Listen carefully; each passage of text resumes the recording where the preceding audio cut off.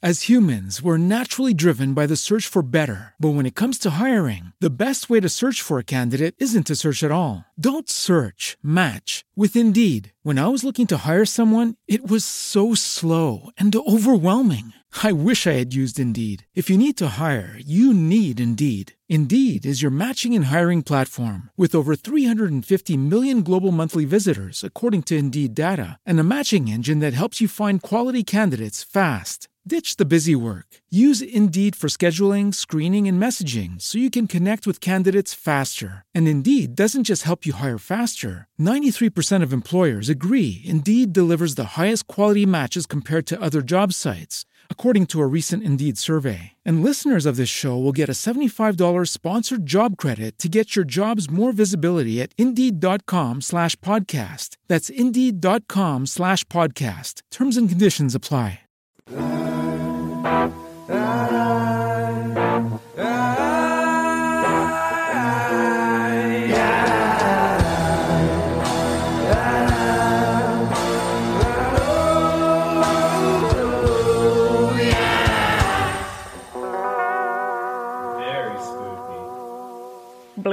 Hi! Hello! Hello there. Hello! You remind me so much of, I believe her name is Katie Ryan, formerly from Vine, because you have bats behind you, and it reminds me of the Vine where she's like, frickin' bats. Freaking bats. Frickin' bats. You look like her. You're channeling her. You're basically her for Halloween. I am her.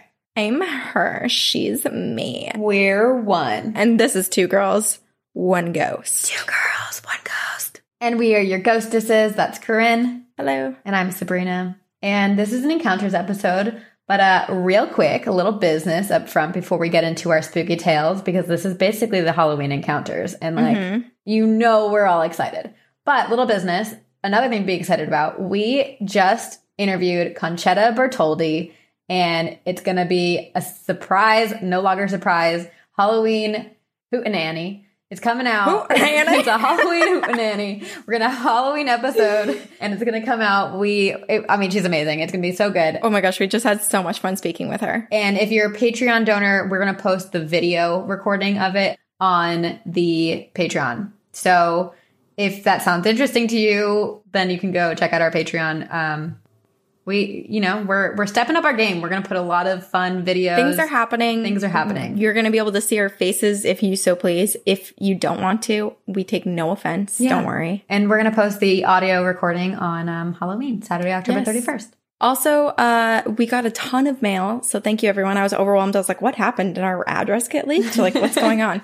But we decided we're going to do fun things with the mail so that it's not just me opening it and telling it to Sabrina. So I shipped her half of what came in the P.O. box. I just got the box. Did you get it? I did. I'm so tempted to go through it, but we're going to do an unboxing video. Don't do it yet. I won't. Yes. But we're gonna start being good about that and actually recording videos of us going through it. Mm-hmm. Woo! But we're here to tell spooky stories, but we're also here to tell you Halloween costume ideas. Oh, I didn't prep for this. Do you want me to send you some of mine? No. You tell me yours, and then I'll just come up with extras for next episode.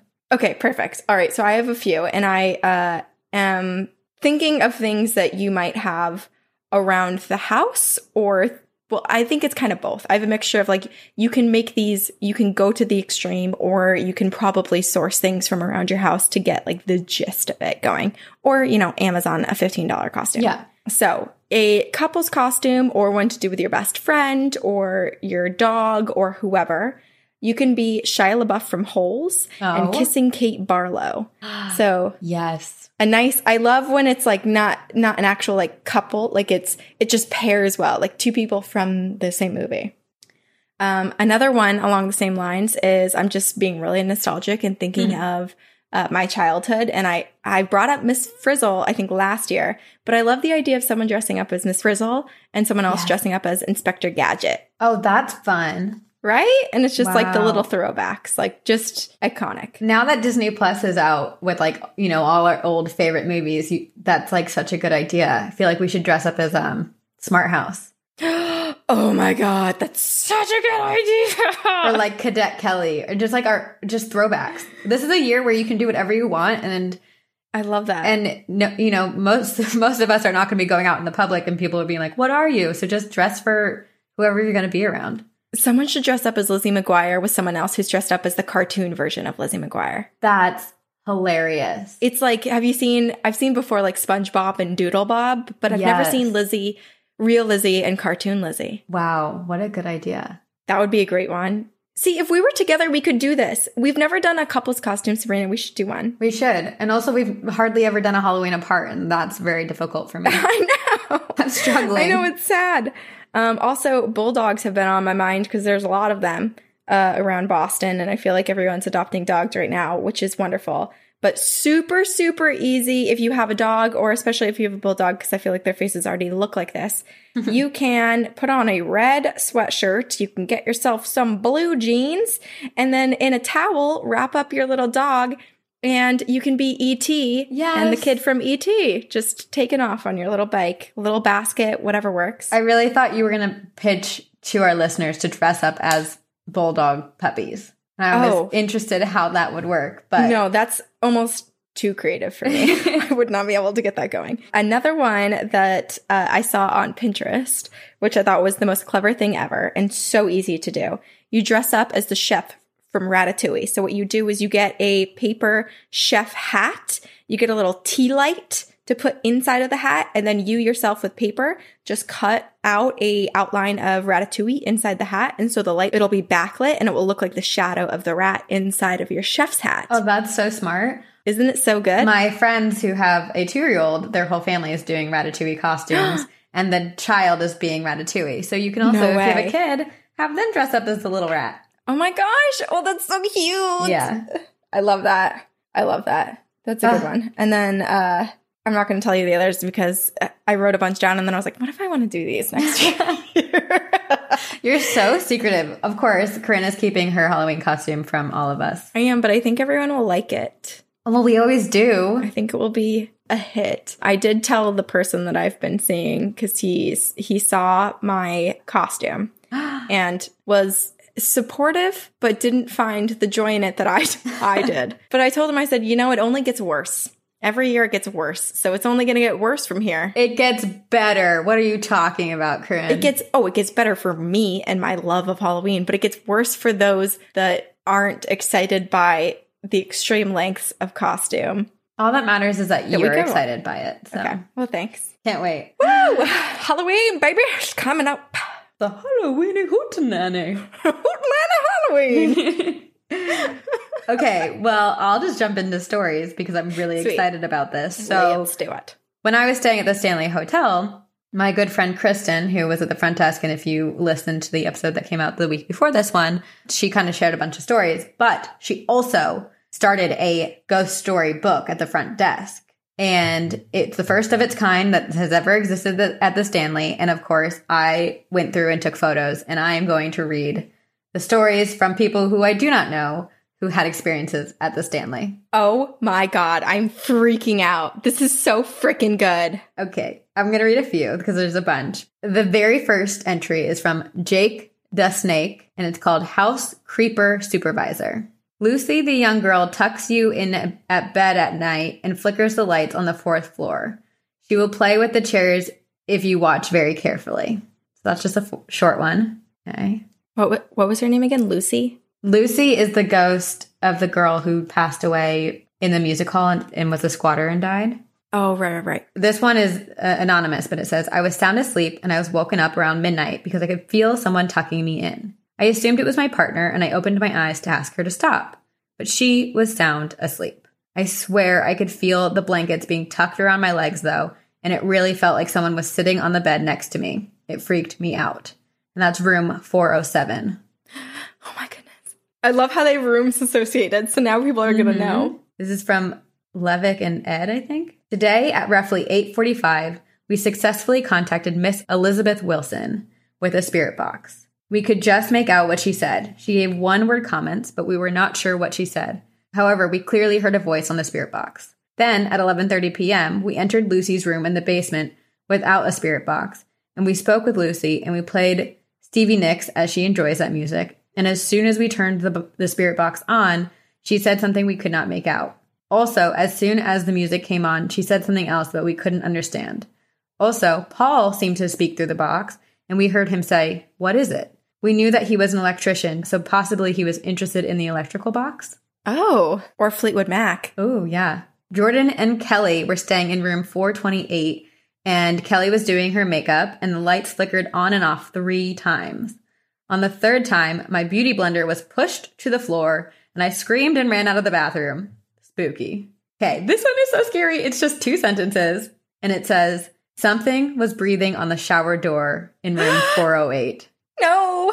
Wait, that was 408? Wasn't I swear one was just 407 that you read. Yep, maybe it's the same spirit. Oh, hell no.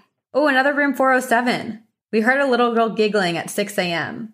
2 of us felt something grab their foot. I was pushed down the stairs and my foot missed 1 step and it felt like someone pushed me hard enough for me to fall the rest of the way down. Oh my goodness. Oh my God, another room 407. Okay, don't stay in room 4, or do. This is the last one I'll read. 407. We heard the zipper on our bag being played with at night from 12:30 a.m. to 12:50 a.m. We heard lots of footsteps running around at night, and we watched the lampshade in our room swing on its own. There were lots of knocks in the closet, and at 1 a.m., 2 of us looked out the peephole, and both of us saw a shadow person run by the door. The same 2 of us also had an identical dream of a little boy at the end of our bed. But we had a great time. Will, Darby, Brian, Megan, and Matthew.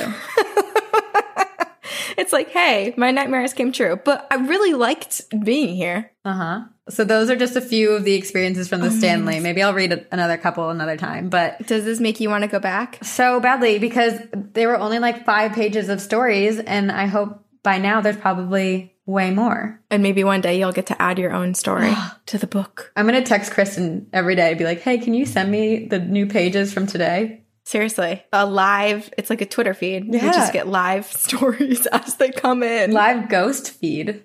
I love it. What a dream. I know. What a dream. But room 407. Room 407 and 408. So really 407, but 408 I'm assuming is either across the hall or right next door.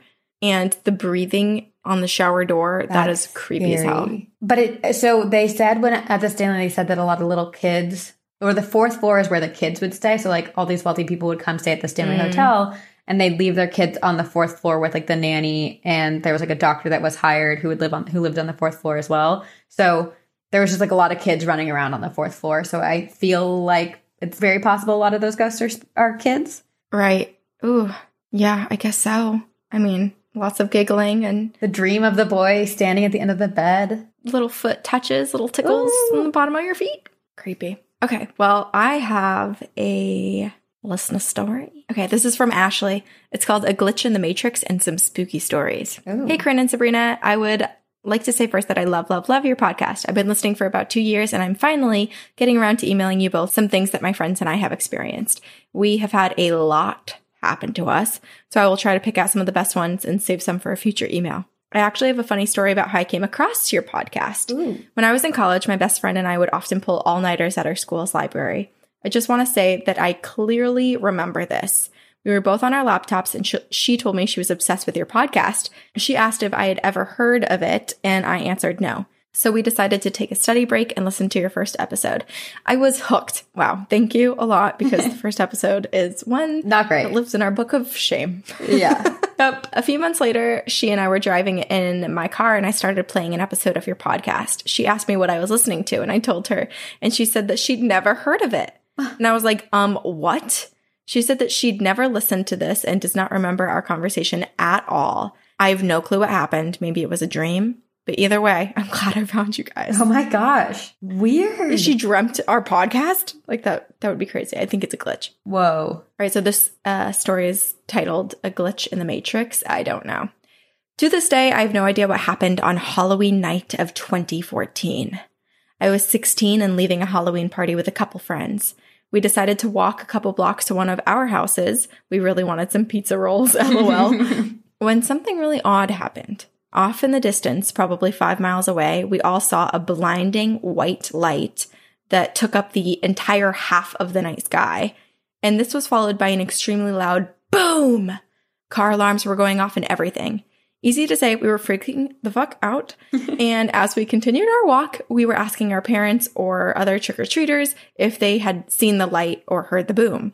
And no one saw or heard anything. We texted our families to see if they were experiencing anything, and nothing.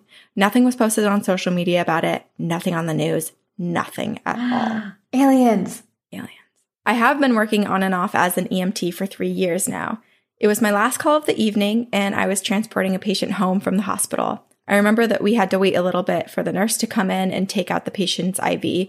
God bless the nurses and all of their hard work. My partner had stepped out to go use the restroom, and I stayed in the room with the patient to do some paperwork. It was only us two in the room, and his room was very quiet, and you could only hear distant muffled voices coming from the nurse's station.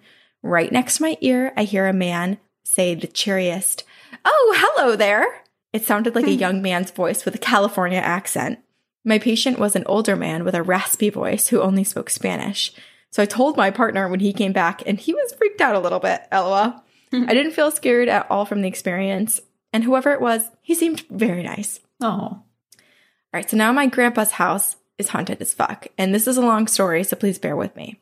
I've heard this story so many times from both of my parents and my grandma. There's a lot of details that I will do my best to condense, but back in the 80s, my mom, a teenager at the time, randomly started experiencing some paranormal stuff in the house that she'd been living in for several years. The first thing my mom started to experience was the stomping upstairs. Not footsteps, stomping. Mm-hmm. There would be weekends where my mom would be home alone. My uncle used to travel a lot to race dirt bikes, and the stomping would get so loud and it would last for hours. She was terrified to go upstairs, and she would often just sleep on the couch when home alone. With time, the activity started to get worse. My mom and my grandma would see tall, dark shadows walking in the hallways every once in a while. There were a few times in the middle of the night where my mom would hear things shuffling around the kitchen, as if someone was making food. At first, she didn't think too much of it because my uncle would often make food in the middle of the night, but one night she heard the noise in the kitchen and decided to go downstairs and get a snack while he was down there. Her heart fell into her stomach when she saw that the lights in the kitchen were off and no one was downstairs. Ooh. Unfortunately, these experiences became the new norm. Not too long after this all started, my mom met my dad. When they first started dating, my mom explained to my dad that her house was haunted. Of course, he thought she was crazy at first. But one day, the stomping upstairs was just too much, and my mom was home alone. So she called my dad over to keep her company and probably to convince him that she wasn't crazy.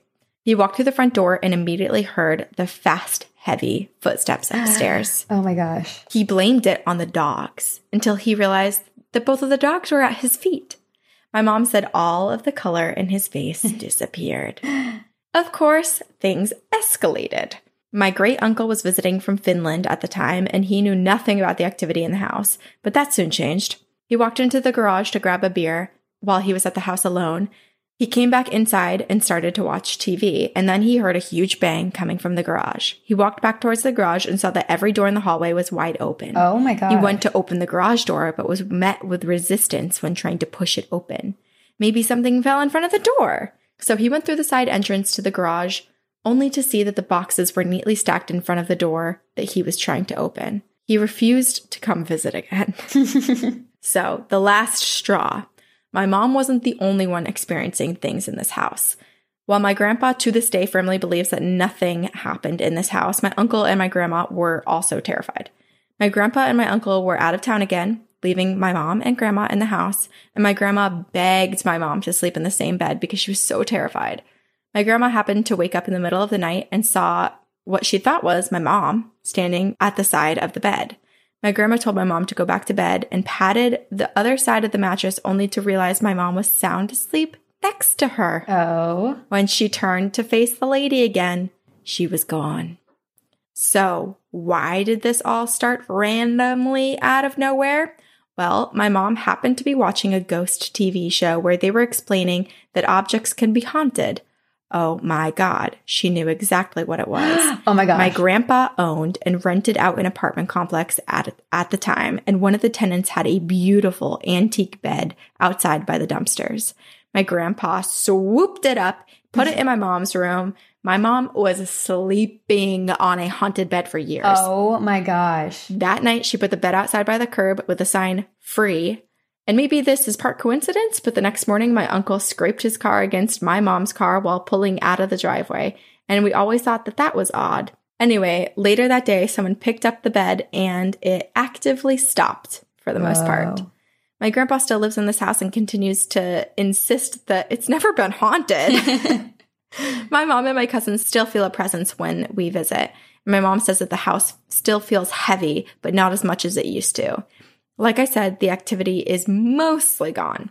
A family friend at our annual Christmas party saw an old man and a dog in the backyard, but did not recognize them at all. She described what she saw, and we believe that it was my great-grandfather who had recently passed and my mom's childhood dog. Wow. Sorry, this is such a long email, but I'm going to send you guys more of my experiences. Stay spooky and see you on the other side. Ashley. Wow. I love that they were able to figure out what it was that was haunting the house, but it's very possible that that spirit just really liked it and now can come back and, you know, isn't necessarily attached to the bed anymore. Right. Like from time to time comes, or even just like a residual haunting from how much negativity, like how strong the presence was. Right. Or even, I don't know, maybe once there's one spirit, it kind of invites more, and maybe some that were like more benign, but not necessarily light. Right. Decided to stay because they weren't about the bed. They were just there for a good time, and the good time was still happening. But it's so funny because her grandpa's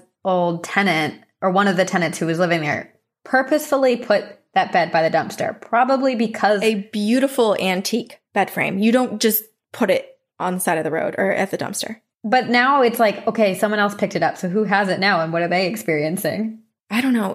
What do you think you would do if you had a very clearly haunted artifact that you were like terrified of and needed to get rid of? Because I'm so torn between thinking, part of me is like, oh, well, I would contact someone to come take it, like a haunted museum or something.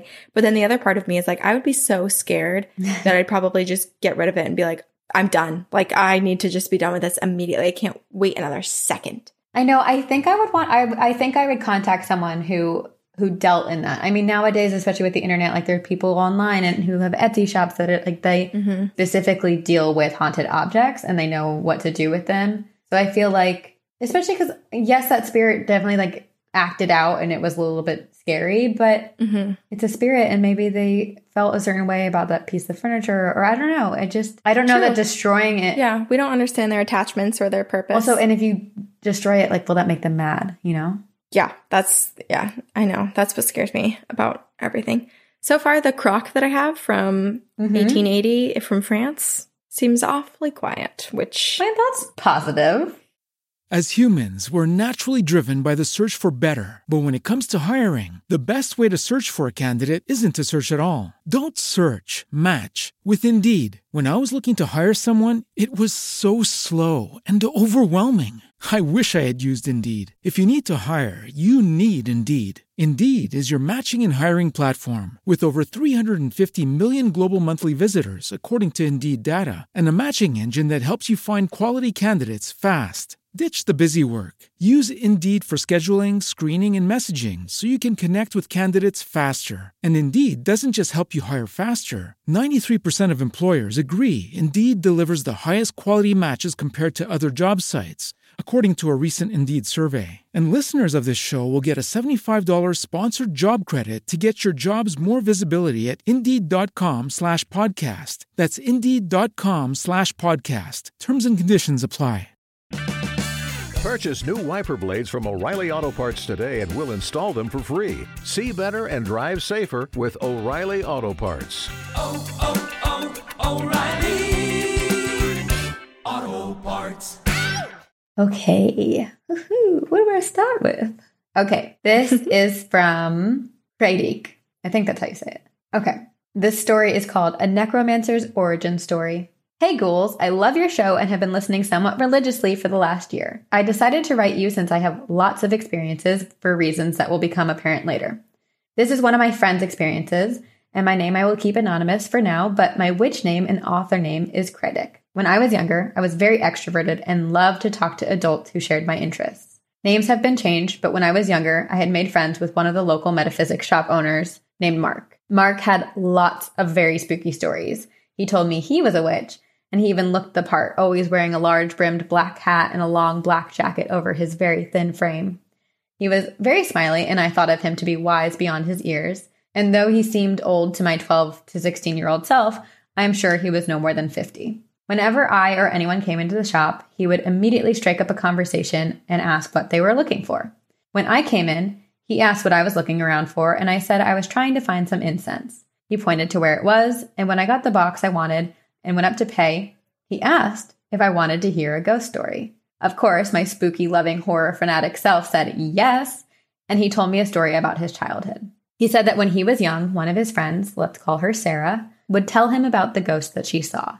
Sarah saw ghosts everywhere. She even had some come talk to her. And Mark believed her. And like the 9 or 10-year-old that he was, Mark was very jealous. Back then, there wasn't an easy way to go Google how to see ghosts. So Mark had to do research the hard way. He went into town to the spookiest store he could think of, which was an antique store, and was hoping to find something to help him get a glimpse into this other world to which Sarah had so much access. After multiple visits to the store, he said he finally got his hands on a Ouija board. He showed it to Sarah in secret, and she said that he should not use it. But of course, he didn't listen. He took it up to his attic, where everyone was asleep, and put his hands on the planchette. Mark asked question after question. Who is going to win the big game? What is my favorite color? When will I see a ghost? But none of his questions were being answered. In frustration, he gritted his teeth and asked with all the anger a 10-year-old can muster, "Why won't you talk to me?" And then he got a response. The board spelt out ASKMYNAME.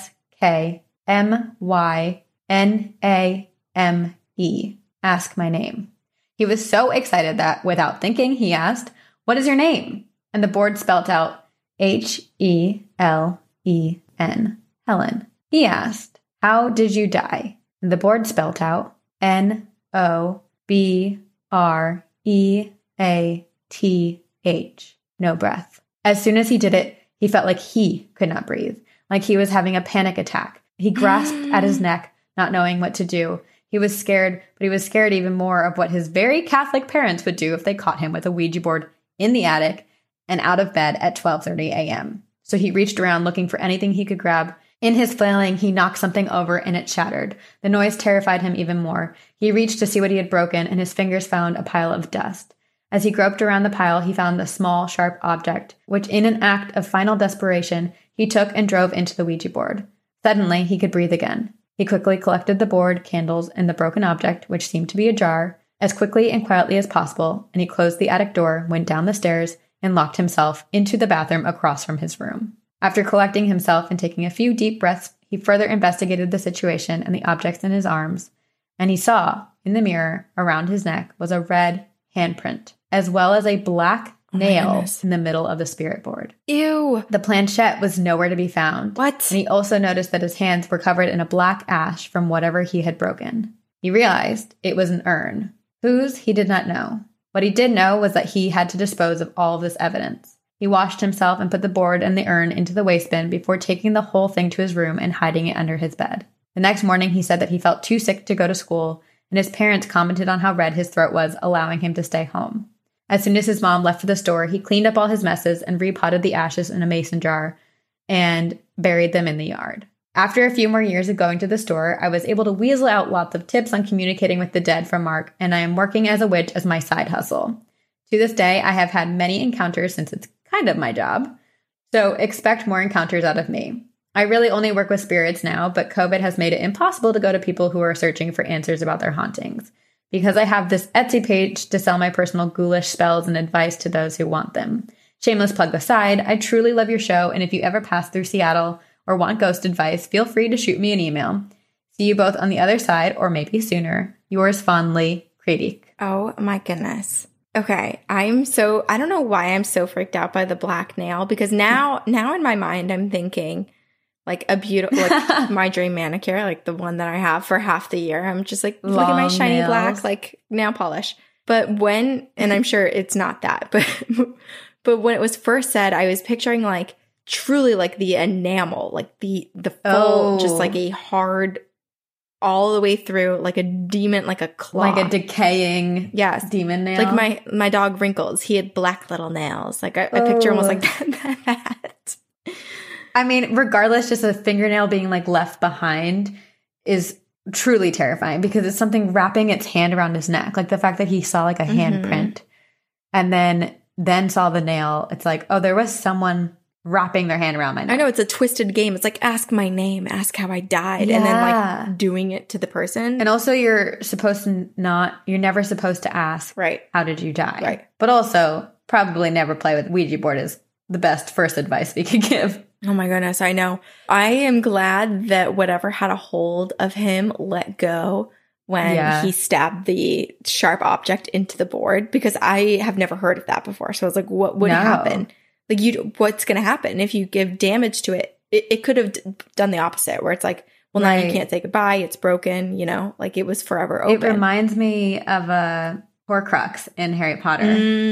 You know, like if you stab, I mean, there was a very specific thing that he would have stabbed into it, but how it kind of destroyed the power of whatever it was. Right. Because something's coming through the board, right? So they're communicating through that. So if you destroy it, it does feel like scary regardless, but wow. Smart thinking. Yeah, for sure. What a cool person to learn from, though. I know. That's awesome. Now I need to look up this Etsy page. I need to look up all of the writings. I need to know more about what Critic does. Okay, I have an email from our listener, Virginia, and it's called 2 Quick Creepy Kid Stories. Yes. Hey there, ladies. All right, so the first story happened when my darling son was about 4 or so. I was exhausted and my husband and I had settled into bed. We have a sleigh bed, so it's off the floor, and we have a box spring under our mattress. So it's up decently high. I was sleeping facing the edge of the bed, but rest assured, all but my face was tucked tightly under the covers because, well, I don't want demons touching me and stuff. LOL. So I feel that. I was sound asleep, living my best life, when I wake up to this tiny voice whispering, "Poltergeist." Oh? I open my eyes and my son's face is directly in front of my face. And my God, that was creepy. I wish I would have paid attention to the time after this happened, because I was still trying to come down from the creep factor. But this makes me think of that meme. I'll attach it. And then she put a meme from Baby Rabies who said, "Thanks to all the horror movies that depict little kids as possessed goblins, I now have to fight back the urge to roundhouse kick my kid in the face when she walks down the hall in the middle of the night. What do you mean you need water, tiny Satan?" Oh, gosh. My next story just happened yesterday. My son is now 7. He came over to me while I was working this weekend and tells me that he keeps seeing someone in our room. I asked him to draw her. He ran over to the table and he drew a super quick rendition of her. This is, and she attached a picture, Mrs. Nobody. She apparently watches my husband and I sleep. Sometimes my son sees her reaching out to touch us.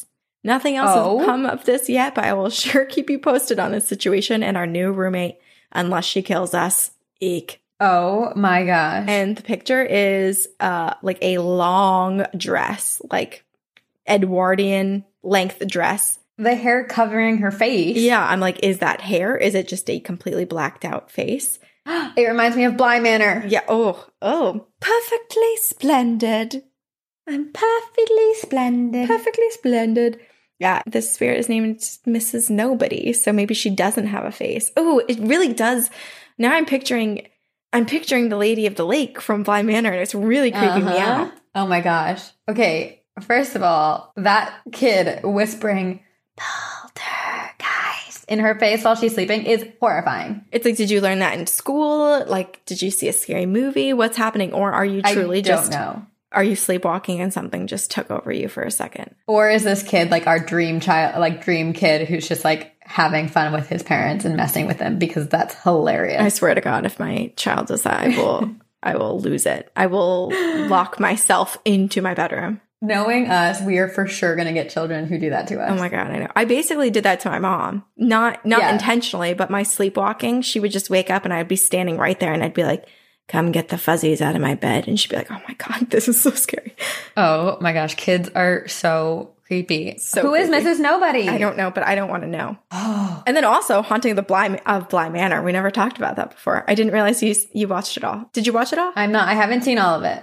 We just finished episode 7. There's only, I think, 9 episodes. And I will say that for anyone who hasn't seen it or is scared to see it, if you've watched Haunting of the Hill House, this is much less terrifying. It's much more of like a gothic, like romance almost tale rather than a really creepy poltergeist haunting. Yeah, there are scary moments, but it's not as scary as Hill House. But Nick and I are so into it, and we're like super intrigued. We finished episode 7 at like 11:30 last night, and we were like, we want to watch more, but we should probably go to bed. Oh yeah, I crushed it. It's good. Oh, so good. Okay, what's next? Going off of what you just shared, this is called When Your Kids Freak You Out, but it's okay because you love them. And this is from Kelly.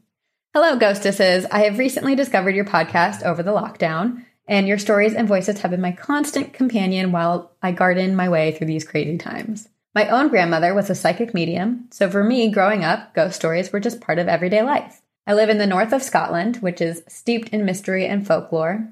When we moved to our first current home, we lived in a mobile home whilst our house was being built. We were at the bottom of a hill opposite of a small stream called a burn in Scotland, and it has always had a magical, otherworldly feel with large ferns and old trees. One day, my then 5-year-old was staring out the window, and he turned to me and asked, Mom, why are there wet olden days people coming out of the woods? And I went to look out the window and saw nothing. Are you freaking kidding me? I'm so scared right now. It was a dry, sunny day, which is very rare in Scotland, so I asked him what he meant, and he told me that he had seen people dressed in olden days clothes who were soaked as if they had been in the stream. It was about a month later that I found out that the woods behind us was called Gallows Hill.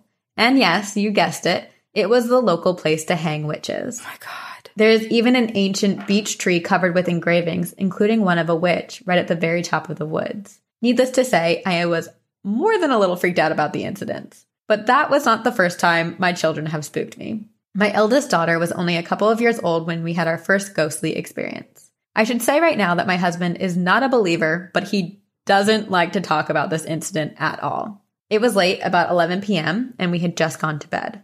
Our daughter was in her room, close by, fast asleep, and we had an intercom set up so we could hear if she woke up. On this particular night, we heard 2 whispering voices on the intercom. I turned to my husband, and he could hear it too. He reached for something to use as a weapon. I think it was something totally useless, like a can of deodorant, and he went to investigate. We live in a remote farm out in the countryside, so there shouldn't have been anybody about. He came back to our bedroom and said their daughter was still fast asleep and no one was there. He said it probably was interference just picked up by a police radio or something. But moments later, we heard the whispering again. And this time, we could make out some of the words. Shh, you'll wake her. My husband leapt out of bed, ran into our daughter's room, and scooped her up. As we settled back into the bed, which was now a bit of a squeeze, the voices started back up again. Quick as a flash, my husband reached over and turned the intercom off. Not long before this incident, my husband's cousin had sadly passed away. My husband's Nana had also passed away a couple years previously, meaning she never got to meet her great-granddaughter, our daughter. It is my belief that they both came by to pay a visit to our daughter that night. I hope you like my spooky stories. When I'm feeling braver, I will tell you some of the more scarier ones, but for now, I feel that these 2 will take up enough of your time. Thanks again for providing such great company and content. See you on the other side, Kelly. I cannot get the image of olden time wet people. I know. Just coming from the tree line. It reminds me so much of American Horror Story Roanoke. Yes. Oh Doesn't my God. it? That's what I'm envisioning. You're so right. When they're holding like the yes, and they just slowly walk lanterns. and they're coming to kill you. Oh, it's so creepy. It's such a creepy image. But then if we think about it, if it's the Gallows River or whatever it's called, then it becomes really sad because these spirits are trying to wander away from where they met their demise. And what we know of witch trials is that it was oftentimes very innocent people that hadn't done any crimes in their life that were just pointed at, and someone said, that person. There's also something about it that reminds me almost of a witch hunt. Like, if the way that the people were all coming out of the woods kind of towards their house, like, are these people forced to like relive those moments because it's like a moment of regret, you know? They realize they did something wrong, but they're kind of reliving it, whether it's residual or, I don't know. Or do you think that there's just no concept of time amongst these spirits, and they're all leaving every night and coming out to hunt their hunters, trying to find the people that killed them all together, but because they don't understand the passage of time and that, you know, those people are 300 years dead who killed them, they're still looking. Wow. I prefer that the people who did the terrible thing are stuck doing that rather than the people who the terrible thing was done to are stuck like trying to chase those people, you know, because I want them to have peace. True. Although, I don't know, based on my personality, I feel like I'd try to find my killer. That's true. You would. I'd go on a little vengeance hunt with you before crossing over. I'd visit you in the dream and I'd be like, all right, here's what I need you to do. I need you to put some actual physical evidence. I'm limited where I am. You got to help me too. We're going to double team this one. I love that you are imagining it that I'm still alive. I was saying that when we're both dead, you and I together tag team it and I'll help you get some vengeance. I wasn't killing you off just yet. Thanks for saving me, keeping me alive. You're welcome. All right. So this one's a little long, so buckle up. This is from Mo. It is called It's Not the Houses That Are Haunted. Hey girls, huge fan. I just started listening to y'all on February 1st and I'm almost caught up. And that was in 2019, so hopefully she still listens. I've always been into the paranormal because of things that have happened to me. Sorry about the novel, but I figured I'd go ahead and tell you most of my experiences. Yes. These are my ghost adventures. It's not the houses that are haunted. Or is it? Honestly, they probably are. But it also feels as if I, myself, am haunted. Probably. Let me start from the beginning. The first 3 years of my life, me and my mom were always moving. She used to tell me it was because of money problems, but about 3 years ago, she started saying that something was following us. I asked her about it and she told me everything. She said that when she first held me after giving birth, the lights in her room alone started flickering. In our first 3 apartments, she would always hear knocking on the walls. And I mean, it is an apartment. It could have been the neighbors, but she also said that there were nights when I would wake up and I would just cry, and she'd listen to the baby monitor for a little bit, only to hear what sounded like someone else humming. But when she got to the room to check on me, I was sound asleep. Oh my gosh. Oh my God, I have chills. This is just the beginning. Yeah. I'm 4 sentences in. My mom told me something that still freaks her out to this day. It happened when I was 3. Me and my mom were eating dinner, and I look at the fridge. I pointed and I asked, "Can the boy have a popsicle?" She said that she moved out the next day. She had never heard me talk so clearly and stare as if someone else was there. When I was 4, my mom got married to this huge douche nugget that I don't like at all.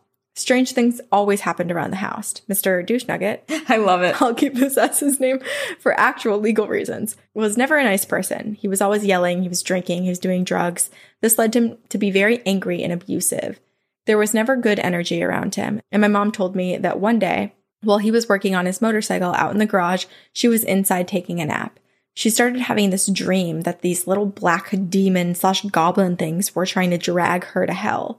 She was screaming and crying for Douche Nugget to come in and help in the dream and also in real life. But in real life, he couldn't open the door. When he finally was able to open the door, my mom's head had been lodged between her headboard and the wall. Oh my gosh. Scratches were all over her body as if there was actually something holding her down. Whoa. And there were burn marks all over the carpet under their headrest. Oh. I think one of the most terrifying events that happened to me was when I was around 5 years old. Mr. Douche Nugget was thankfully out of town, but for some reason our air filter was going out or something like that in the middle of the night, and my mother insisted that we have to go to Walmart. Well, she had called him to say, "Hey, I'm going to go to Walmart with Mo in case you're not back." And while she was in the kitchen, I was standing across the hall from the air conditioner closet. She had told me not to touch the filter, and so I put my hands behind my back, and I just watched and I looked at the filter and I waited for her. I remember hearing him yell at my mom across the house over the phone, and then this huge gust of wind blew past me and knocked over the air filter. My mom quickly hung up the phone and came to me and said, "I told you not to touch that." And I swore up and down, it wasn't me, it was the shadow. And I pointed to the end of the hallway and said, "Look, there he is." And I could clearly see and make out the shadow holding on to the doorframe of my mom and stepdad's bedroom. When she finally looked, he had disappeared, but he had opened their bedroom door. So their door was now just slowly going open. And I thought I was going to fucking lose it. Yeah. About a month later, we had this huge storm and I was terrified. Mainly because my mom and Mr. Douche Nugget had left me alone home when I was 5. Not the smartest thing to do. Anyway, I was in my room and I was on my bed under the covers watching Hercules because that was and will forever be my favorite Disney movie.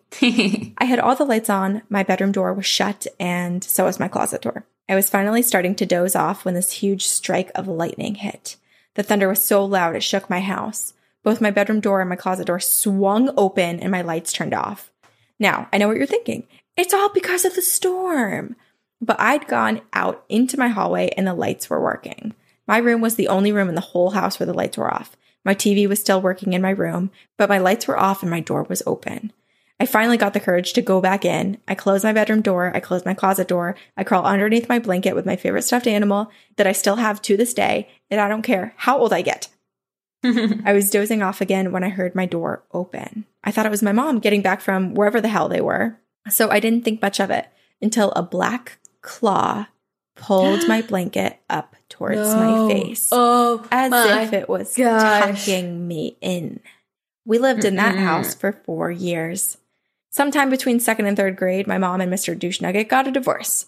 When I was in the 3rd grade, I went to a school that was kind of really stuck up, and if you didn't go there the year before, you were an outsider and nobody liked you. I was literally the only new kid in the entire school that year, and I hated everything. I swore my teacher was purposefully failing me because I was the only one in the entire class that failed, even though I was reading at a 6th grade level. So it stressed me out. Plus getting bullied and picked on, it was just all so much, especially after the school I'd gone to before, which I loved. I remember I was doing my homework one night while my mom was working late, so once again, I was home alone. There was knocking on the door, and I wasn't going to answer it because, stranger danger or whatever. But then I heard the knocking come from the table that I was doing my homework on. No. And it wasn't me, and my dog was laying over on the couch, so it couldn't have been him. I brushed it off, and I got back to work. Anytime I started a problem that I was having problems on, I would hear knocking. I wanted to say it was a few weeks before school was out. I started feeling really low. I was in bed. I was listening to music, trying to go to sleep. I was facing my wall when I felt the bed tilt, like someone else was sitting on it. I thought maybe it was my dog. I was trying to roll over when I heard this boy say, "I'll take care of it." And then the weight of the edge of the bed was gone. During 4th and 5th grade, we moved again, this time to an apartment, and I moved schools again. Thankfully, it wasn't as bad. Well, the school part wasn't. There wasn't any real experiences, I guess, except for this reoccurring dream that I had, where I was walking along in this black and white world like a monochrome Alice in Wonderland, when I come upon these little girls, which, are twins, because what isn't creepy about twins? They were in color. They had on yellow sundresses with brunette hair and bright green eyes, or at least I thought. They asked me, "What are you doing here? This isn't where you should be. You should be dead. That's where you really belong." And it was like after each time they blinked, their eyes would get darker and darker until they were pitch black. And then as if their gaze had slit my throat, killing me. I had this dream for 2 years. Whenever I'd wake up from the dream, it was always 3:33 in the morning. And usually I would feel as if somebody or something was sitting on the edge of the bed waiting to comfort me. Oh my gosh, I hate that. So creepy. Oh my God, disturbed. In the 6th grade, my mom got married again. It only lasted 4 months. Now, let's call him Prick. Oh, gosh. Oh, good. Now, he had a daughter, which made her my stepsister. We never got along, but we're now BFFs. We shared a room, so everything was a battle. Me and her would actually physically fight. One night, we got into a huge fight, and she had blacked my eye. I was laying in bed while she took a shower, and I heard a guy's voice say, "She'll regret that." And then not even 5 minutes later, she fell in the shower and fractured her wrist. Oh my gosh. One night, when Prick was drunk and angry, can you tell my mom's type? He started yelling at me for not doing the dishes, even though it was his daughter's night to do them. He kept yelling and punched the wall right next to me. 2 weeks later, he got fired. In the 7th grade, me and my mom moved to live with my grandparents until my mom could afford a house after the divorce. Nothing really happened there, just the occasional bad dream and feeling weight on the bed as if someone was trying to comfort me. And on the very last day of school, the band went to the auditorium to watch movies. And my band class was the last band class. The director called me in to talk to me about next year's class and what division and section I would be in. And I was about to leave school when I realized I left my jacket in the auditorium. I'd gone back in there, and as soon as I took one step, something dragged me down the stairs. Given this was about 7 steps, so it wasn't that far, I ran to go get my jacket and then I ran outside not even caring to look back. When I was finally outside, I looked down at my jeans and they were shredded and my leg was gushing blood as if something had clawed at me. Oh my gosh. In 8th grade, we moved into a duplex. Anytime my mom would get mad, I'd storm into my room and I'd go read in my closet while she would go out and drink. One night, I ended up falling asleep in my closet. The next morning, there was a blanket and pillow. In my book, there was a note saying, "You are not alone." Oh my God, I have chills. Chills. Oh. Now, after all of these other things that had happened, this was different. I wasn't scared or anything, but it felt like sympathy for whoever had followed me. Up until my junior year of high school, things like this were common to happen. Little messages were written out on a torn piece of paper and put in my binders, my books, pockets of my clothes. It would be like little reminders that I am never truly alone. And that could be both terrifying and comforting. Yeah. Yeah, you're never alone. My junior year, we moved in with this guy that my mom was dating. He was definitely a lot nicer than both of the previous husbands, but we're going to call him Ginger. I love how everyone gets nicknames. Ginger's a good one. Yeah. He's got a good one. Now, he had dated my mom all throughout my sophomore year, and my junior year, he asked us to move in with him. His house was very old, but it felt like it had a lot of history beneath it. There were times where the kitchen chairs would be yanked out and fall over, even though nobody was in there. There were times when doors would open and then slam shut as if someone was upset. And one of the moments I remember clearly, and I wasn't the only one that saw this, was when an apparition, I guess we could call it, helped me sneak back into the house. I had snuck out one night to go hang out with this guy that I was talking to, but we would always go to the park late at night whenever I was having this like depressive episode or whatever. Well, one night we stayed at the park until almost 6 a.m. When that time rolled around, we rushed back to my house, but somehow my bedroom window had shut itself all the way. So we were struggling trying to like open it and see what's happening and not wake up my mom and her boyfriend. And then we see this hand pull up the window as if it's paper. I think nothing of it, but this guy that I was talking to started freaking out and he was like, "No, you don't need to go in there. Something's in there. You're going to get hurt." I mean, nothing happened. Honestly, there were moments where I felt more safe in my room than I did anywhere else. Can you imagine just like a phantom hand just reaches out, opens the window, and you're like, "Great, thanks. Bye. Thanks for a good night." Like, what? Terrifying. Terrifying. Some negative energy started surrounding Ginger, and he would start to get really violent and aggressive. And he was never abusive physically, but very abusive mentally. Mm-hmm. There were times where he would tell me that I wasn't good enough and that I'm never going to get anywhere in the world or whatever. And a few days later, he would end up getting sick or something like that. And it would always be very coincidental to me. But at the same time, it did also kind of feel like there was somebody somewhere that was doing something to make that happen. Me and my mom ended up moving out and in with one of her friends because of how he was acting. He stopped paying the mortgage on the house, and so we were about to get foreclosed anyway. And the July, 4 months since we moved out, after I graduated, Ginger completed suicide in his truck. While me and my mom were staying up at our friend's house, my mom was out of town for work a lot. Like she would go out for 2 weeks and then come back for 1 and then repeat. We had to share a bedroom and the bed was a full size. So it didn't really work with her, me, and 2 dogs. So there would be times where I would go to sleep in the living room, even though I hated it. The living room was very eerie. There was a screen door that would always open in the middle of the night and you would hear knocking. But if you want to go look out, no one would be there. And the first 2 times I thought that there was just someone playing a prank, but we checked the surveillance cameras and nobody was ever there. There were also times where little figurines and books would fall off the shelves. And one night after I got off work, it was about 2 a.m. I go to lay on my couch because I didn't care to do anything like take off my makeup or my clothes or anything. I just wanted to go to bed. So I'm sitting on the couch and I hear footsteps on the wood floor. I don't think anything of it, and maybe it was my dogs or my mom going to the bathroom or something. I don't know, whatever. But then it started to sound like claws were scraping along the walls. I slowly peeked my head up from under the blankets, and I saw this kid about my age, maybe a little older, with claws and pitch black eyes. And I know what you're thinking. Oh my gosh, it's probably a black-eyed kid. And I was thinking that too, except as soon as I sat up, he disappeared. And it's not like I got this eerie feeling from this. It was more of a, hey, could you let me sleep feeling? And during June, we finally moved into the house that we now live in. Hopefully it's the last damn house that we live in. At least me and her live in together. Now, things in this house were extremely active from the first night on. The first night that we were here, I didn't have much in my room at the time. I have a mattress, I have an extension cord for my charger and my lamp, but I didn't even plug in my lamp. And then I started to hear clicking as if someone was clicking it back and forth because it had that little notch at the top. And I thought nothing of it. Maybe it was just a screw loose or something, and I just kind of ignored it. I get a few hours of sleep, and then I start hearing it again. So I look over, and as soon as I do, the lights turn on. And then I just looked at it, and I was like, no, stop. And the lights turned right back off, and the clicking continued. So I unscrew the light bulb, and I throw it away. Mind you, that whole time, her lamp was never plugged in. Another event that happened was during my first semester in college. I was sitting on my bed on my computer writing some essay last minute because I'm a professional procrastinator.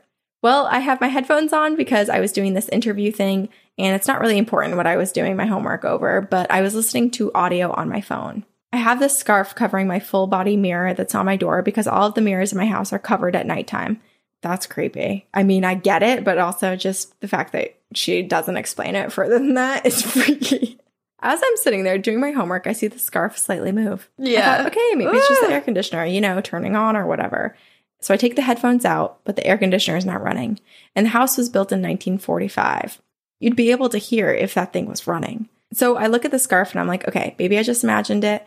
And then I get another gust of wind and it blows by my scarf, knocking it off the mirror.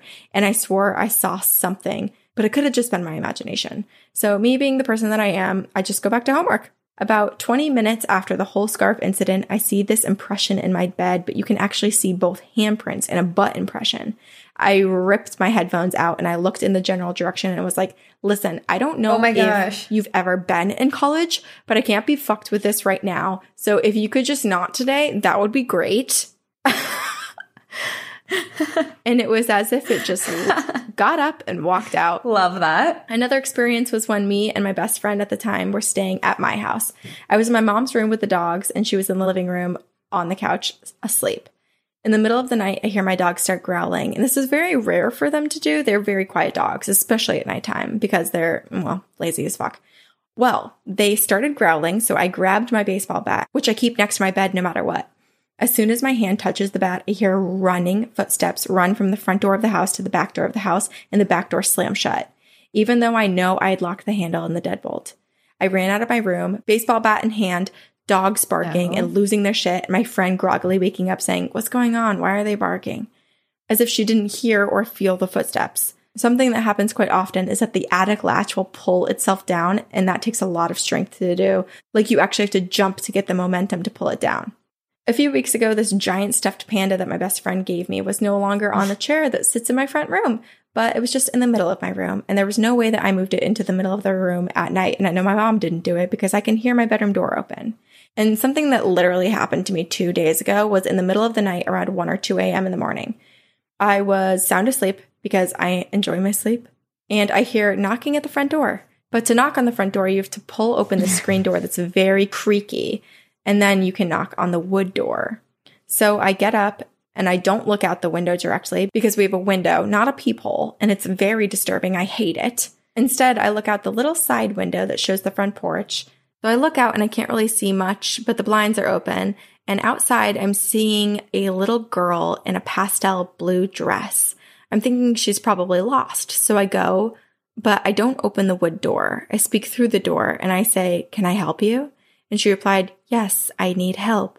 Can I please come in? I don't know where I'm at." I said, "No, I'm sorry. I have dogs and they don't like people." Oh, no. And then she started getting violent and slamming her fists against the door. I felt something tug at my shirt like it was trying to warn me. And then that's when I told the little girl, I said, "You need to leave. This isn't where you should be." And as soon as she looked up at me, her eyes went hollow black. I quickly made sure that both of the locks on the door were done properly. Then I grabbed the emergency salt because I'm a weirdo and I watch way too much Supernatural, and I salted my front door and my bedroom windows and my bedroom door. And when I get back into bed, I plopped on my bed in relief of surviving the black-eyed kid. And that is when I noticed something a little strange in my bedroom. It was as if the temperature dropped, but it wasn't a creepy feeling of coldness. It was actually kind of comforting. So I'm laying in bed thinking about what just happened, and out loud was a man's voice that said, "Yeah, I told you not to do that." And let me tell you what, this whole time, my mom never heard any of the ruckus that was going on that night. I'm really going to start listening to whatever's following me, whether it's a strange, dark guardian angel, a guardian demon, or if I'm just truly haunted by the ghost of this little boy. I don't even know what anything is about. Whoever it is, I'm glad that they're comforting me through all of these hard times, though. Stay spooked, Mo. Wow. Oh my gosh.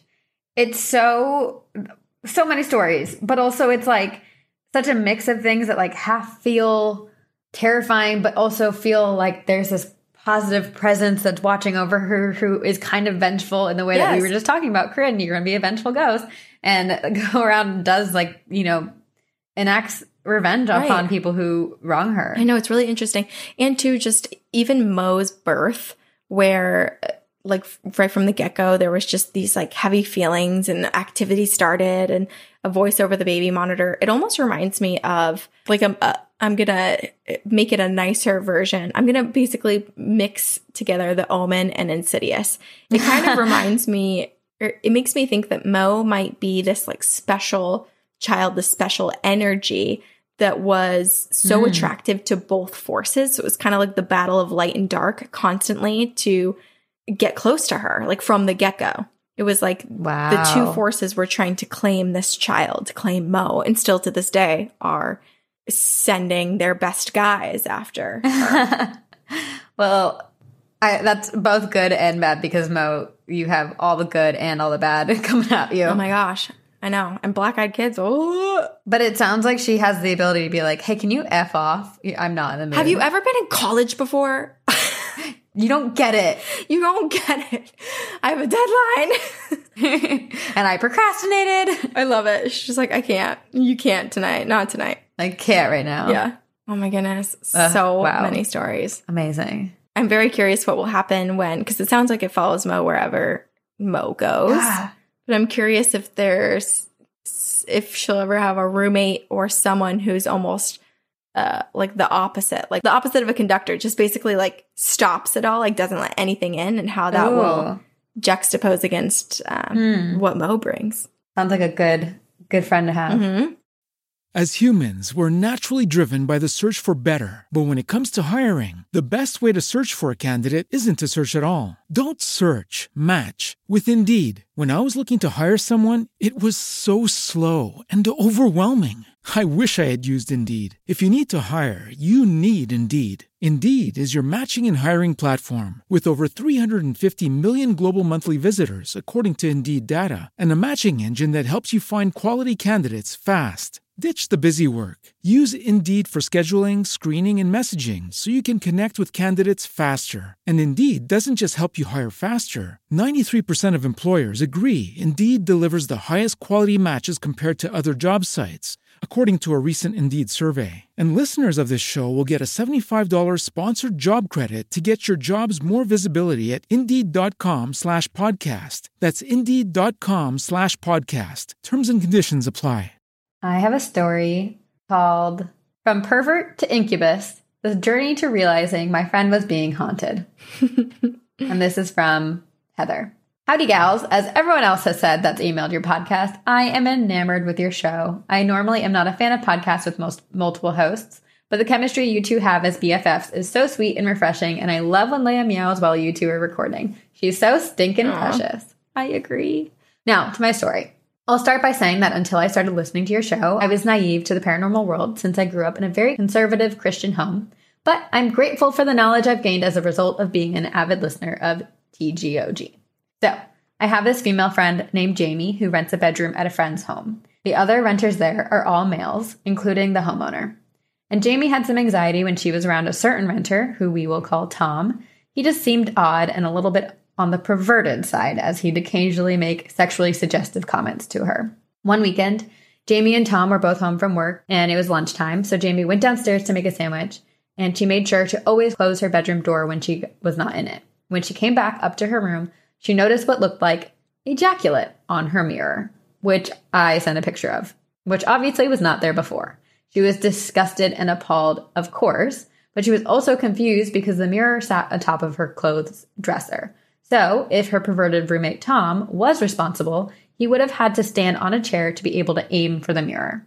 So instead of confronting Tom about it, she waited for the homeowner to return home, as he had security cameras mounted in various places in the home. She wanted to see if the hallway camera caught Tom going into her room, and she was shocked to learn that Tom had not entered her room and that in fact her bedroom door remained shut the entirety of her time making and eating lunch. So Jamie called me that evening to tell me what had transpired that day, as she was flabbergasted. When she finished the story, all I could think was that there was a ghost haunting her. But more specifically, I thought the entity was an incubus. So I proceeded to ask her a few questions, namely if she'd ever woken up in the middle of the night to the feeling of someone or something groping her. To my astonishment, she said, "Oh my gosh, yes. I've woken up several times to the feeling of being pleasured. It felt so real that I actually looked under my covers to make sure no one was in bed with me." I could not believe my ears. I then asked her if she'd ever woken up with unexplained scratches on her body, to which she said no. And as we were finishing up our conversation, I asked her to call me the next day, especially if she had any more experiences. The next day, she called to say she'd thankfully had an uneventful night. We talked a bit more, and when we hung up, she went to go take a shower. When she finished, she was standing in front of her bathroom mirror to brush her teeth and immediately noticed 2 scratch marks on her chest, which are also pictured below. She called me right away to tell me what she had discovered, and I was shocked and said, "Girl, there is definitely an incubus haunting you, and the fact that you woke up with those scratches is letting you know that our conversation last night had hit the nail on the head. It was communicating that it was there." I told her she needed to clean and sage her room and consult with a psychic to get rid of the incubus. So a few days later, she met with the mother of a friend who was a psychic medium. The psychic used a pendulum over Jamie's bowed head to communicate with the entity, and the psychic was able to confirm that there was indeed an incubus attached to Jamie and that was responsible for her scratches and being woken up in the middle of the night all those times. The session came to a climax when the psychic told the incubus to leave and never return to Jamie. Jamie told me that the pendulum started rapidly spinning in circles and then all of a sudden came to a dead standstill, at which the psychic said, "The incubus is gone." That whole experience was the first and only time I'd been witness to a demonic paranormal activity, and as I said in the beginning of this email, I wouldn't have had the slightest idea that Jamie was being tormented by an incubus prior to discovering TGOG. So thank you. I thank you both for your knowledge that I've gained, and also thank you for taking the time to read my story. I hope one day to hear it on the show. You two rock. Keep on keeping on being your spooky selves and spitting that ghostly knowledge to us fans. See you on the other side, Heather. Oh my. And the pictures are not loading, and I was just going to say that. I can't get them to... I believe that the spirit does not want us to see it. Okay, well, I'm going to listen. I'm not going to ask for new photos. I might ask for new photos. No, we're not meant to view. I'm probably going to ask for new photos. I won't show you. I'll look at them. Okay, thanks. But it's weird because we've never had this experience where the photos don't load. Yeah. I mean, also, one of the photos is, she said, appears like ejaculate on a mirror. So my sick mind wants to see it. Yeah. Oh my goodness. I kind of want to see it too. Let's just have that one be sent. This is Two Girls, One Ghost. It is aptly named. Yes. This is crazy. And also, I just feel bad, number one, that her friend was already living, like, had a roommate that she just felt uncomfortable with. And then on top of that was essentially attacked by an incubus. And by essentially, I mean was. Most definitely. Most definitely. But thank God there was intervention and that it wasn't like a long-term battle with this darkness, and that she had support, she had people to talk to, and that the medium could actually make a difference. I am really curious, though, because after speaking to our good friend Conchetta, she had an experience where she, like, really enjoyed a sexual experience with the spirit. And I don't know, I mean, we're not hearing the story from Jamie, but the way that Jamie was like, I woke up being pleasured and, like, looked to make sure no one was there. I can't tell if it was, like, a terrifying experience or if she kind of liked it. Right, because, one of the things Conchetta was talking about, and she talks about it in her most recent book, was 2 different experiences she had. One that was very clearly negative, that was an encounter that she felt the negativity, and another where she was like, I believe that this was a lover from a past life. So there's you can tell. Yeah, you got to read the energy. So, but it makes me think it's a bad thing if it's, 1, the psychic said it's an incubus, and 2, like, the jizzing on the mirror is really gross. Really gross. I'm tempted to get out my pendulum again and start using it, or just having it out in the open. I feel like right now it's maybe unhappy being tucked away, because after talking about the pendulum just circling around and then a dead standstill, I just, I don't know. Bring it out. I'm curious. Bring it out. I think I might. Okay. I have an email from Erin. Hi, ladies. I love your podcast and I've been listening for over a year. I guess it's time for me to tell you one of my stories. It was about 4 years ago. I got divorced and I was living with a longtime friend at the time. We had lived in the house for a few months, but nothing out of the normal happened. It was a split-level house. My room was on the bottom level next to the garage, and my bedroom had no windows.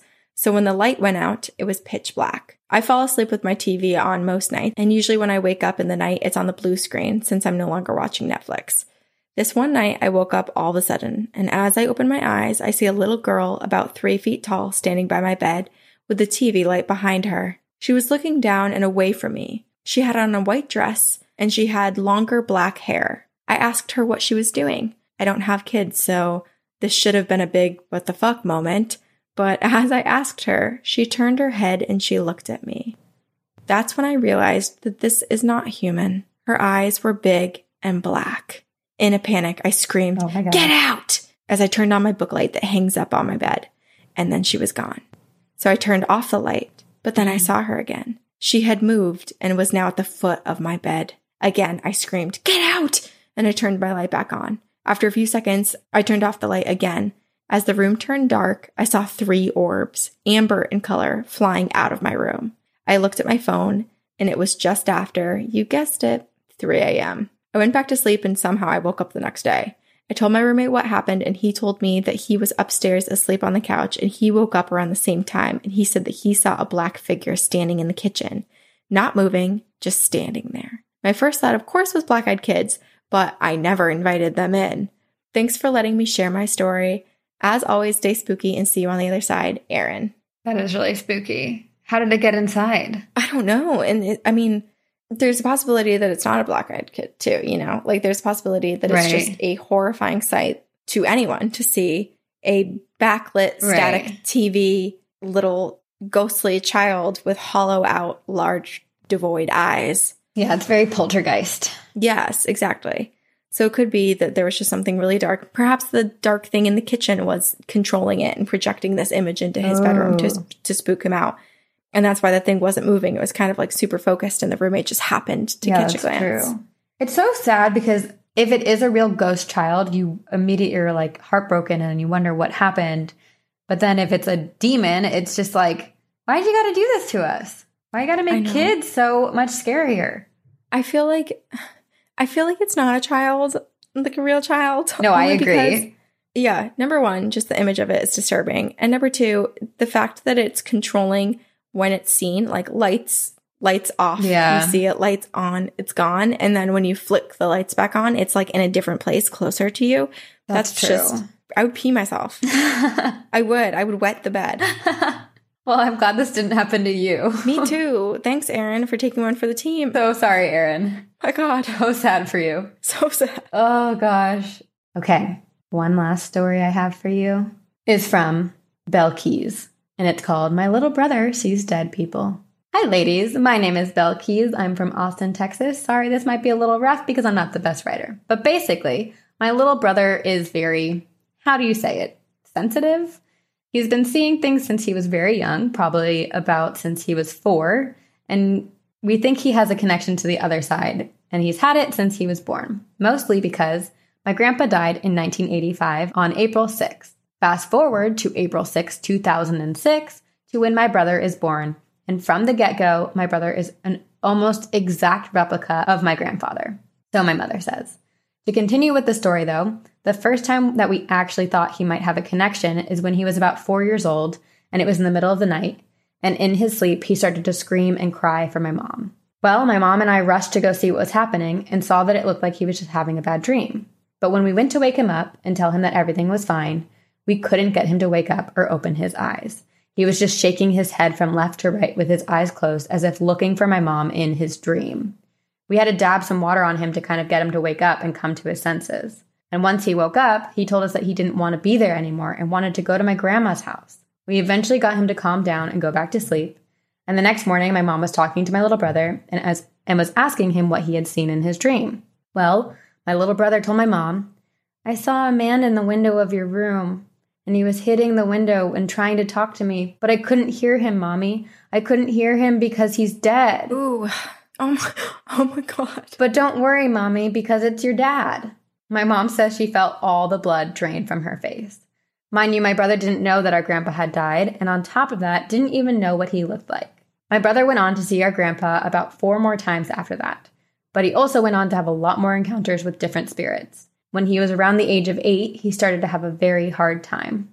One day, we were driving home on a long, dark road, and my brother was sitting in the back seat and started to scream his head off, saying that in the passenger seat next to my mom, who was driving, was a girl that was dead and that she had blood all over her.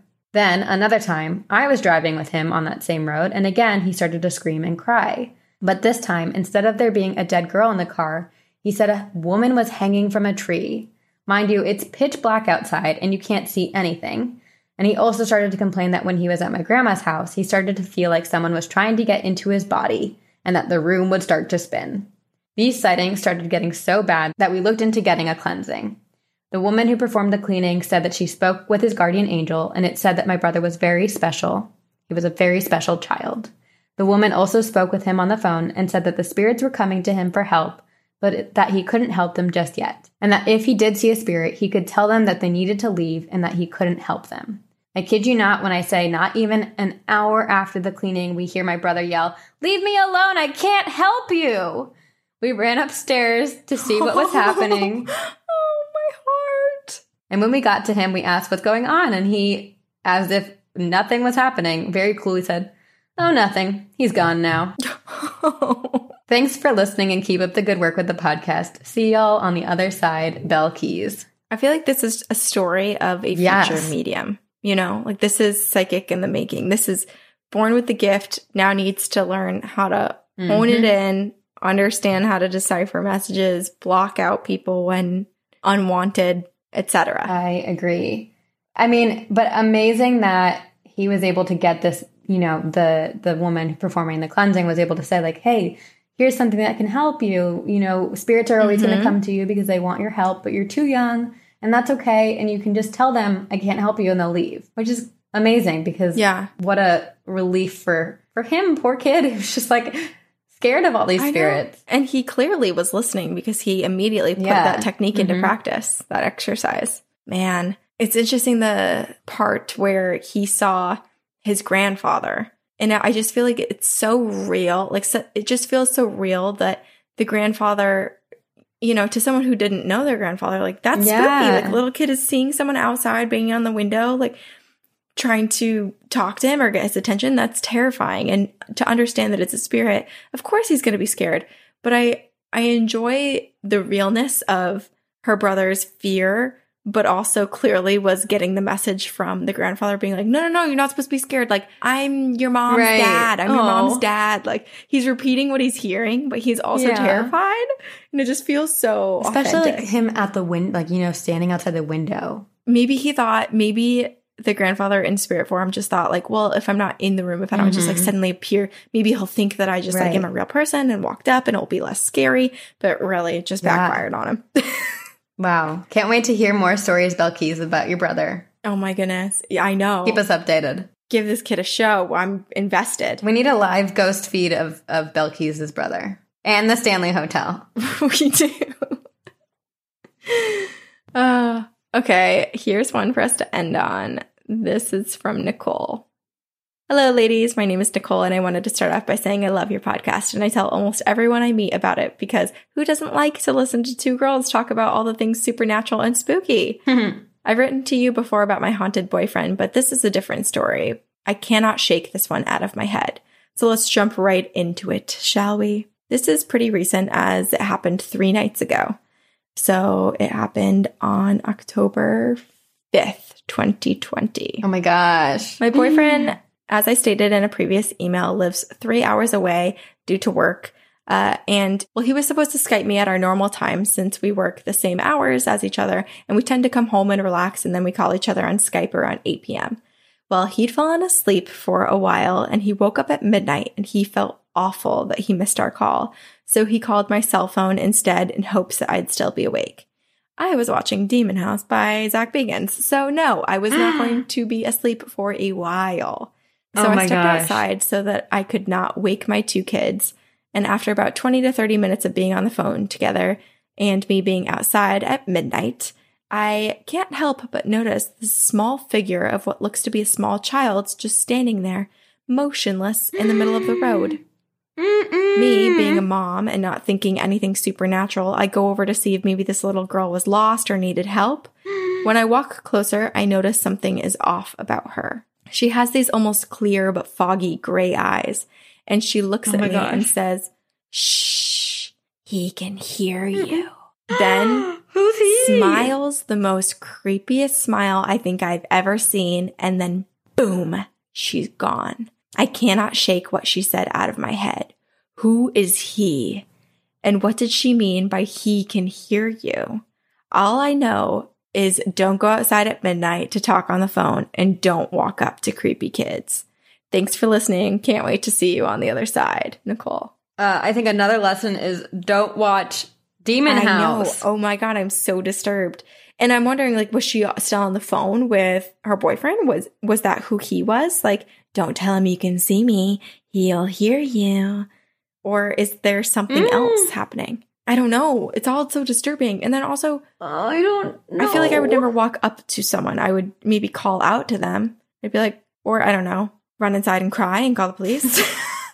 Yeah, definitely cry and call the police. I'd be like, there's either a child sleepwalking or there's a black-eyed kid outside of my house. But she disappeared right in front of her. So I feel like, I don't know. I get it. It's motherly instinct. Imagine the fear to turn in the darkness and have your whole back to all of dark of night, and then have to close the distance between you and the inside of your house after that. I can't. I don't want to imagine it. I don't want to do it. That is nightmares. I'm going to sleep with my lights on. I've been pretty good about not having my lights on after we record. Like maybe when I say good, I mean like 50-50. Like I usually, like 50% of the time my lights are I sleep with them on. But I have a dimmer switch, so usually it's low. I think tonight is full light. Oh, that's nice. I think it's a full light Full night. lights. Well, Nick and I are about to watch another episode of Bly Manor, so it's going to be disturbing for you. It's going to be doubly scary for me. Blah. Well, if anyone out there has any spooky tales, some ghostly encounters that happened to you, your mom, your friend, whoever, your brother, email them to us. Please. Our email is 2girls1ghostpodcast@gmail.com. We say it every episode. If you're looking for it and cannot find it, if you just scroll up on whatever listening device and look at the show notes, it's right there. We also have it listed on our website, which is 2girls1ghostpodcast.com. And on our social media, it's easy to find. You'll find it. Yes. There are a variety of ways to support us, and I say this every week, but please, please, please, please, please rate and review us on iTunes, because it's spooky season and we need to share the ghost stories in honor of the ghost this month and every month. So let's get the word out, and the more reviews that you leave, the more visibility there is for us on iTunes. And you can also support us by following us on social media, Instagram, Facebook. Our Facebook group is so lovely, and we have the best moderators who spend so much time on their own time to moderate and help make sure that it's a safe, respectful place for all of you. And I feel like it's just like the best, spookiest place you could be. It's great. So join us not only every week for these episodes, but in all the other areas that have been built out, all the offshoot groups on Facebook, just all of it, all of the above. And you can also support us by donating to Patreon or buying merch. Real quick, we want to give a shout out to Eric Foster and everyone at Upfire Digital for editing our podcast and making us sound wonderful and lovely. So thank you so much. And we will see you on the other side. Very spooky. As humans, we're naturally driven by the search for better. But when it comes to hiring, the best way to search for a candidate isn't to search at all. Don't search, match with Indeed. When I was looking to hire someone, it was so slow and overwhelming. I wish I had used Indeed. If you need to hire, you need Indeed. Indeed is your matching and hiring platform with over 350 million global monthly visitors, according to Indeed data, and a matching engine that helps you find quality candidates fast. Ditch the busy work. Use Indeed for scheduling, screening, and messaging so you can connect with candidates faster. And Indeed doesn't just help you hire faster. 93% of employers agree Indeed delivers the highest quality matches compared to other job sites, according to a recent Indeed survey. And listeners of this show will get a $75 sponsored job credit to get your jobs more visibility at Indeed.com/podcast. That's Indeed.com/podcast. Terms and conditions apply.